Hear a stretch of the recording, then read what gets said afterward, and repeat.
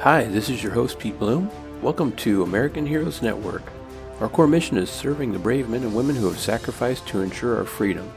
You will hear true stories from those that have served, learn about veteran organizations and resources, and gain hope for your future knowing American Heroes Network, your community, and other veterans are here and at the ready to serve and help you and your family. We will talk about the hard topics like PTSD and TBI. You will also hear military history, inspirational stories, learn about networking with the community, and more. So come join us and be part of our family. Today's guest is an Army veteran who served in Vietnam. While flying a helicopter and attempting to save troops in Vietnam, he was shot down, but he survived. As a member of the DAV, he has spent a lifelong career serving other veterans. He is also a previous national commander of DAV.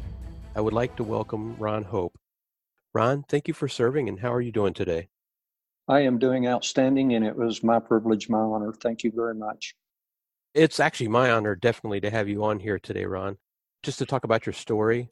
I know you didn't serve an entire career on active duty, but after learning about you and reading about you, I realized that you've spent an entire lifetime with the DAV, serving and helping other veterans. And to me, that mission is just as important. So I want you to know that right off the bat. So I really would like to start at the beginning. When you actually wanted to join the military, were you always interested in being a pilot? And how did you end up in the Army? Well, I was in my third semester in college, and I found out that I was going to be drafted sooner than later. And so I started checking on my options, and I always wanted to fly. I had never been in an aircraft, never been off the ground before in my life. Of course, the Air Force was out, the Navy was out, and Marine Corps was out since you had to have a college degree to fly for them. But the Army had the Warrant Officer program. So I went through the testing, qualified for Warrant Officer Candidate School, got through basic training at Fort Polk, Louisiana, and then went to Fort Walters, Texas, which is about, 50 miles west of Fort Worth, Texas. It was an old Army Air Corps base back in World War II, and they had changed it over to the primary training base for helicopters and for the Warrant Officer Candidate School. Went from there to Fort Rucker, Alabama to finish up my training. And then within about 30 days after I got out of Fort Rucker in January of 1969, I was sent to Vietnam. I was fortunate enough to get to pick the division that I was going to go to, and I chose 1st Air Cavalry. We had heard so much about the 1st Cav during flight school that it just seemed like the perfect choice to go to if you wanted to fly. It seems like they flew more than anybody else. I absolutely love military life. I mean, everything that I did after basic training, all the classes, all the instructions were so much better than being a civilian sitting in a college classroom learning something that you were probably never going to use the rest of your life. So I applied everything that I learned during the military to my career with the DAV after that. Going back, on July the 15th, 1969, my aircraft went down. I suffered some pretty severe injuries. I broke both legs in 2 places. I was burned over about 50% of my body, 3rd-degree burns, everything on the back.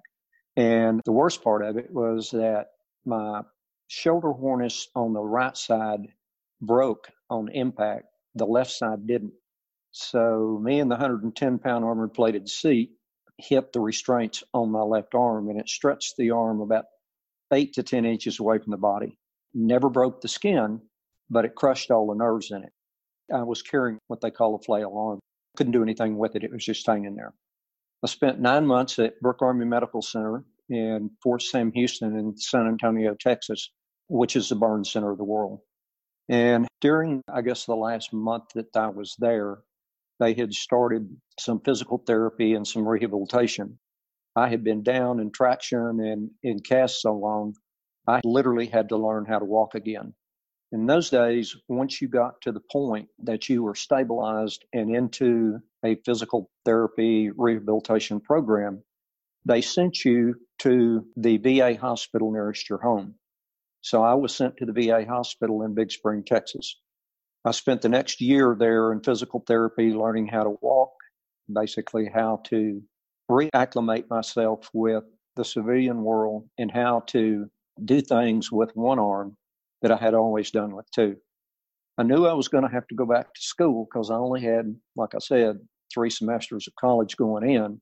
I knew I wasn't going to fly aircraft anymore or helicopters. So I went back to school. I got a degree and I had a Bachelor of Business Administration with a marketing specialty. And then I started a real estate company with a friend of mine. But I never was really happy. I mean, I never jumped up and down in the morning thinking, oh, goody, goody, I'm going to go to a real estate office and sell houses and land. 3 years later, a friend of mine that I was in the VA hospital in Big Spring with called me and said, would you be interested in going to work for the Disabled American Veterans? We now have a program that we can take people with college degrees that don't have any VA educational benefits left, and we do the training. You cannot believe how excited and how happy I was. The military had been my second family, if you will, and the camaraderie and the teamwork and the friendships and the bonds that you made during the military were something that I never could duplicate in civilian world. So when I got to go back and do something for veterans and working with the military again, I was ecstatic. You know, when you talk about flying helicopters, I actually was stationed in the air wing the entire time I was in the military. So I've been around fixed wing aircraft and helicopters, Cobras, Hueys. So I'm wondering, when you were flying, when you were in military aircraft, which ones did you have the opportunity to fly? I don't know if there was only one, if you were able to fly in more than one. What did you fly back then? Started out flying a TH-55. It was a trainer built by Hughes. We called it the Varun Messerschmitt because it had a small engine on it, 4 small aluminum blades, and a bubble that you set in. And then when I went to Fort Rucker, I transitioned into Killer 23s for instrument training. And then I flew a D model Huey built by Bell Aircraft for the rest of my training. When I got to Vietnam, I transitioned into OH-6s. They were a light, small reconnaissance aircraft, also built by Bell. And I flew that for maybe 6 weeks. And then I went back to the assault helicopter company that I was assigned to, which was Bravo 227th, the 1st Air Cav. And I flew H-model Hueys the remainder of my tour. That's probably one of the most famous, iconic aircraft that's in all the movies. You know, one of the things that's hard is when you talk about getting shot down and everything is that just trying to save other people and make, them be able to live because they're pinned down or caught. You're always putting yourself in jeopardy. And that's one heck of a thing to be a pilot up in the air where everybody can see you. You don't got a place to hide. There's no cover. And seriously, it takes a lot of bravery to do that. You're either crazy enough or brave enough to do that. But I got to give you credit. I'm telling you, that's amazing. I don't think I was brave. I think basically what it was that I just enjoyed doing what I was trained to do. And I loved working with the troops. I enjoyed resupplying. I enjoyed combat assaults. I didn't like it when we had to do dust off duty or pick up body bags after they got into a firefight. Probably the only thing I didn't enjoy during my entire tour in Vietnam. The rest of it I absolutely loved. Got to know some really good people. I've had some really strong relationships. And everything that I did in the military has served me well after I got out. Yeah, you make lifelong friends. Been many, many years since I was in the military, but still have some of those buddies. I still talk to one of my hooch mates. You're familiar with the term hooch, but it's nothing but a platoon-sized tent. And I still talk to him every Sunday afternoon. He was probably 20 feet from me inside the tent. And our platoon leader at the time, our flight leader, most of the time when we went out, lives maybe 150 miles due north of me. And I actually get to talk to him about once a month. Well, that's really awesome that you're still in touch with your friends today. You talked about what made you decide to join the DAV. And I know you've spent basically the rest of your life there helping veterans. But I hear a thing that's been repeated a couple times. I keep hearing Alive Day. Can you tell me about where did the Alive Day start and what does it exactly mean so everyone knows? And then could you tell me about what you consider your Alive Day? Well, I'll go back a little bit. The Alive Day that DAV coined the phrase for is the day that we all got injured, but we survived. So it's the day that the rest of our lives started. After I got out of the military, I had lost several really good friends that day. And I started a tradition with another one of the friends that was in my company. In fact, he was in the same tent with me in Vietnam. On July the 15th every year, we would get together. We'd build a small bonfire and literally sit there and talk about other things in life besides that particular day. What we were doing, what we wanted to do, maybe some of the bad things that had happened that we came through and needed to talk about. So it became a special day for me. And I have continued that tradition throughout the years. It got to the point that at one point in time, I had probably 100 people for that weekend. It got to be a special day for a lot of people. And I guess that's how they got the term, or where DAV came up with the term, was the Alive Day. Is, like I said, that was a day that we started the rest of our life. You survived, you came through, and you didn't just kind of wallow in the fact that things had changed in your life. You took an opportunity, and you've been doing it ever since. That is helping veterans, because they're always in need all the time. There's always people going through something, getting injured. Maybe something's going on at home and, they just need help. They need counseling. They just need something. They need benefits. And you've been there the whole time. So I wanted to ask you, Ron, as an expert in veteran benefits and the Department of Veteran Affairs programs for injured veterans, what kind of advice could you give to us, or what programs do you think maybe that we should be aware of and know about for those people that are out there, those veterans that are out there that need some of that information now? Can you share what you've kind of learned over the years? Well, and again, I go back to DAV because they've shaped my life so much for the last 38 years. But they started a program called Transition Service Officers, where they actually put people on bases to do debriefings for veterans before they get out. One of the things that I would suggest, and one of the things that I used to tell people when I would do those briefings, is first thing you do is you learn how to do a resume and you learn what your benefits are. And the only way to do that is through a service organization, because the service organizations work strictly for the veteran. They don't work for the VA, and they're free. So why not take advantage of it? If I could tell them anything, I would just say the very first thing that you need to do when you get out is contact a service organization. I prefer DAV, but there's others out there. And let them guide you through what you need to do with the VA, what you need to do to get back into the civil world, and what you need to do to find employment. Because that's a big thing for a person getting out of the military. They spend 20, 25, 30 years in the military, and all of a sudden they're going out and literally they're going to have to find another job, because what they did in the military probably isn't what they're going to be doing as a civilian. So that's the first thing that I would tell them.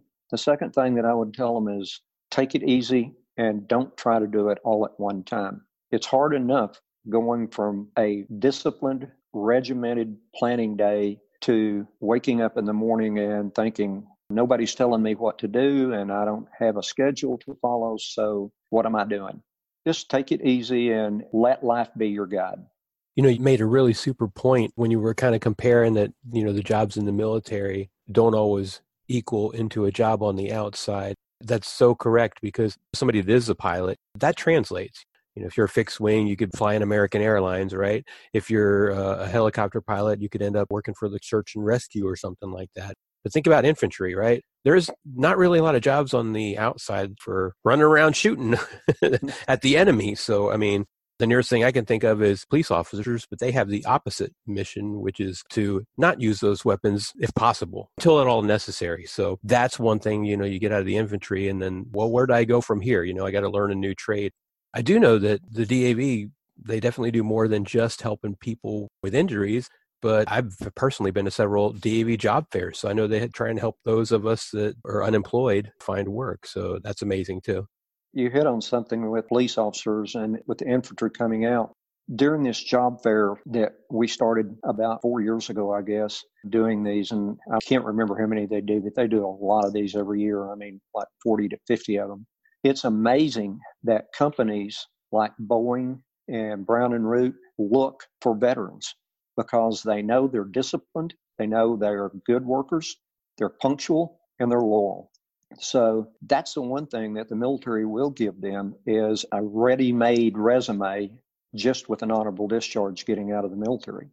In your time of helping people, in your time in the DAV, you've met a lot of people and you've helped a lot of veterans. I'm interested, if you wouldn't mind talking about, there was one in particular, a World War II Navy veteran. Can you talk about that story? Yeah, I had started in Waco, Texas, my training. And I had been there maybe a year. Our training period at that time was 16 months, and I was not through with my training period yet. And I had a World War II Navy veteran come in who was walking on a wooden leg. And he was getting up in years, and he asked me, he said, is there any possible way that I could get medical treatment through the VA? And I asked him, I said, have you ever filed a claim for benefits from the VA for compensation and or pension? Because he was up in the years, so he could have qualified for either one. And he didn't have a clue what I was talking about. He said, nobody's ever told me I could. I didn't know how to do that. So I walked him through the process. And in the interim, when I asked him if he had any injuries during service, and he said, well, yeah, that's how I lost my leg. And it just caught me by surprise. And I said, you mean to tell me that you've been going all these years and you've never sought help from the VA? He said, I just went back home and did what they told me to. He said, they told me to go back and just start my life again. He had been making his own legs for like 40 years. So we got him to the VA hospital that day, got him hooked up with prosthetics, and the rest was history, really. About 6 months later, came back into the office and looked like a totally different person. He pulled up his pant legs to show me his new limb, and he couldn't have been more excited if he had won the lottery. It was winning the lottery for me. It's those instances and those type of cases that you get up and go to work for, and it just makes your day. You spent a long time there in the DAV. Are there any other special stories that you can think of that you'd like to mention? No, we've talked about this many times between the National Service Officers when we would get together at national conventions and things. And, I guess we should have been writing some of this stuff down because we could have wrote a fantastic book if we had, because there's stories like that from almost every National Service Officer that I know. And it's not just one, it's multiples. I mean, it happens almost on a weekly basis that you can help somebody either put food on the table, help them put clothes on their kids, give them an education, and especially when you can find them work, it gives them dignity and respect so that they can take care of their family and feel like everybody else instead of being different. And I understand that. I really do. I mean, I actually go to MacDill Air Force Base every month and help to train transitioning veterans so they have a better chance when they get out. And we just try to tell them how important it is to get intertwined with the community and all the different little things that they need to learn in order to transition effectively. And the DAV with the job fairs, again, just mentioning that, I've even been in a position myself because after the military, transition doesn't just happen that one time when you get out.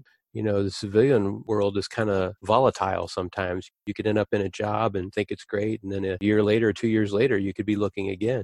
Well, I'm in IT. That definitely happened to me. So I've been to the DAV job fairs a couple of times, and it's immensely helpful. And so, yeah, just the networking alone with all the people and the companies there that the DAV and the other people that host it bring together is very valuable. So I think finding a job opportunity, that's great. I think as a networking opportunity, it's great. So there's a lot that comes out of these events, and I just think that they're pretty awesome. And that's one of the other things that I took away from the military that I used almost daily while I was employed by the DAV, and that was teamwork, because nobody does it by themselves. Everybody has to work together, the support staff, people in the field, the chapter people, and the local people. And we depended on them to help us help the veterans, their dependents, and survivors. Yeah, you're right. Families are important too. And a lot of people sometimes don't think about that or mention that. And it's just always veterans. Does the DAV actually do things for the other family members too, like the spouse, or is it just the veteran? Well, if the veteran is still alive, obviously our role is to assist the veteran. But in doing so, you're also a lot of times assisting spouses because sometimes they have a difficult time period if they've been a military wife for many, many years, and all of a sudden they don't have that network of military wives that they had before either. So it's difficult for them to transition. So getting them together with other veterans' wives and helping them with community projects or getting them in touch with people who work in the community is very, very important. I completely agree. So, I've been talking about all the stuff that you've done and all the years that you've worked in the DAV, and you didn't stop. You just kept on rolling. And you even went as far as to become a DAV national commander. And I think that's awesome. Could you tell me about that? Well, it's kind of funny. I had to retire to take care of my elderly mother. That's the only reason that I retired when I did. About 2 years after I retired, I was at a chapter meeting one night, and I had held most chapter positions. And I got to thinking about what it would be like to assist other veterans and go back into the organization to help people on a nationwide basis and to get our story and our message across, the message of service to veterans on a national basis. So I filled out an application for national office. I was fortunate enough to get to serve on our national line for 4 years, accumulating and being the national commander during the years 2014, 2015. And I found so many things that we did as an organization on the fraternal side that I really wasn't aware of as an employee. I got to spend a lot of time in Washington, D.C., had a lot of time at Cincinnati, where our administrative headquarters is, and I got to do a lot of events around the country, department conventions, 5Ks, and I got to go to some of the initial job fairs, which was a real eye-opener for me. I was probably one of the most fortunate Americans to ever walk this earth because I got to do a job for 31 years that I absolutely loved. And then I got to go back and experience the flip side of that coin on the fraternal side for another 4 years. It is pretty amazing. It does sound like you were very lucky because I've worked quite a few different jobs since I've been out of the military, and I always keep going back to just wanting to help veterans. And most of the time that's on a voluntary basis. And I would love to do that full time, some paid position somewhere, just helping veterans for the rest of my life. I think that would be great. So I'm a little envious of what you were able to accomplish there. But there's still one more thing. You didn't just stop there. You got to be on TV. I wanted to talk about that. Now, you got to team up with the History Channel and American Pickers, correct? Yes, sir, I did. That's a famous little story. Tell me about it.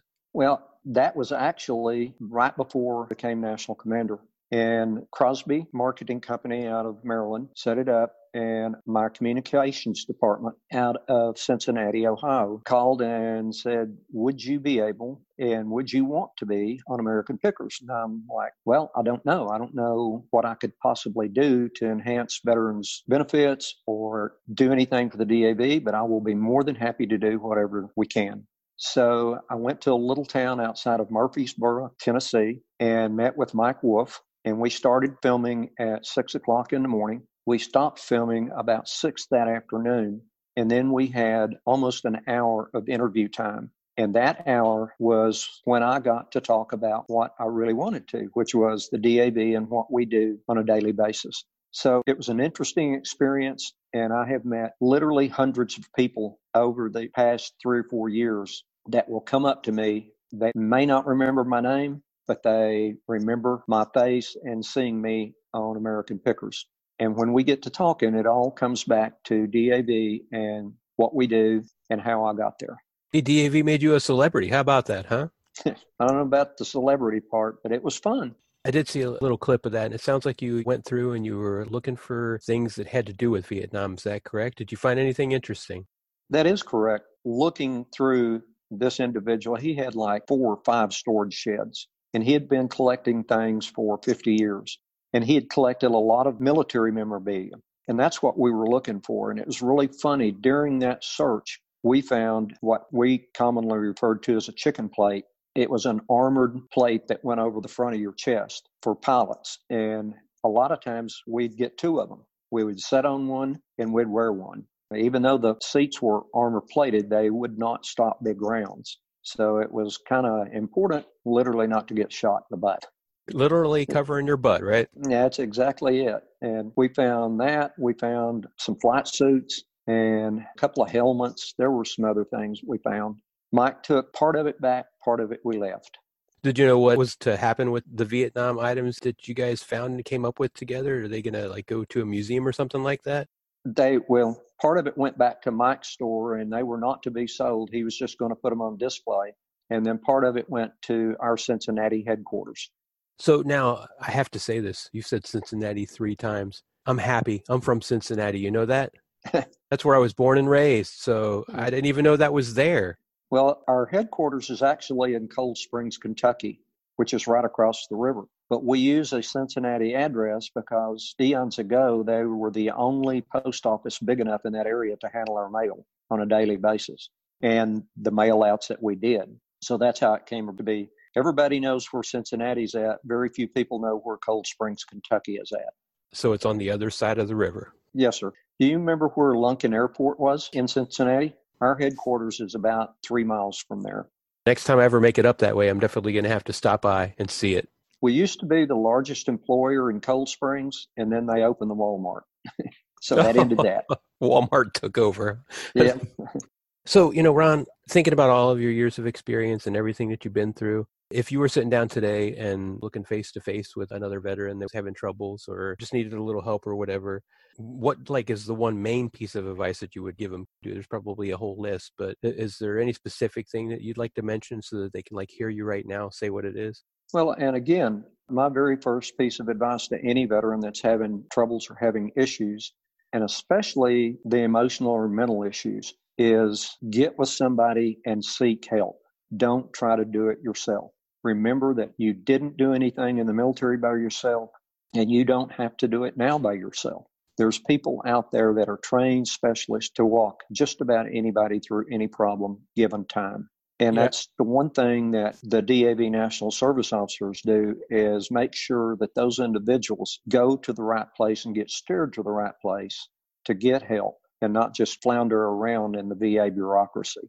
And I really agree with you on that they just need to go out there and get help, because it's the being alone and not reaching out, which leads people to being in their basement and having depression and drinking or committing suicide, when that can easily be avoided just by, stepping out of the house and going and talking to somebody like you're suggesting. And so, yeah, I completely agree with your advice. And you're obviously the experienced one who's been doing this for so many years. And I still work with two of the congressmen in North Carolina, Congressman Ted Budd and Congressman Virginia Fox. I'm kind of a go-to person, I guess, for both of them and their offices here in North Carolina to assist veterans or get veterans on the right track or get them hooked up with a service representative to help them walk through their problems. So I'm not directly involved anymore, but I'm glad that at least I can still keep my finger in it and still help veterans on a frequent basis. That's awesome. So you're never giving up. You're just going to keep on helping them as long as you possibly can, huh?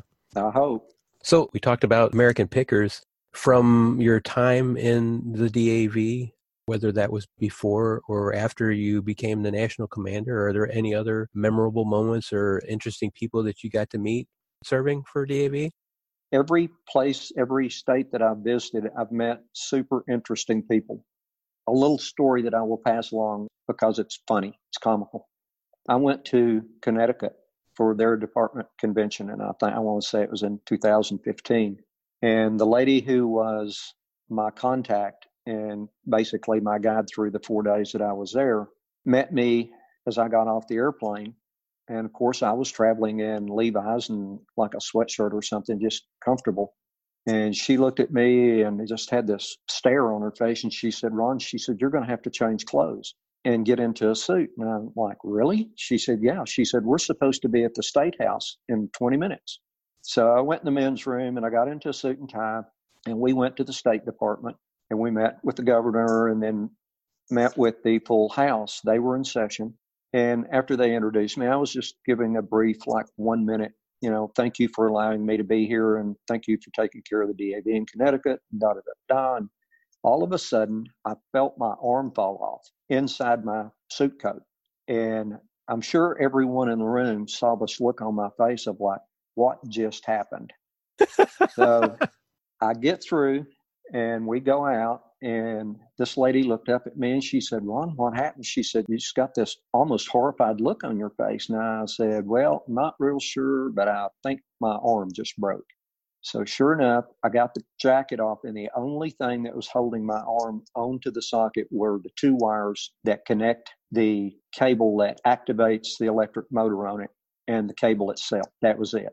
So this is my first maybe 3 hours in Connecticut, and I've got 4 days left to do public appearances and meet and greet with some of the base people at the Surface Warfare Center. And I didn't know how I was going to do this without just taking the arm off completely and not wearing it, which I really didn't want to do. And so they called, this was 4 or 5 o'clock in the afternoon, and they called a prosthetic shop there, went over. He had to special order the part from Hosmer And 2 days later, actually a day and a half later, I got my arm back, and it was just like it was when it was built.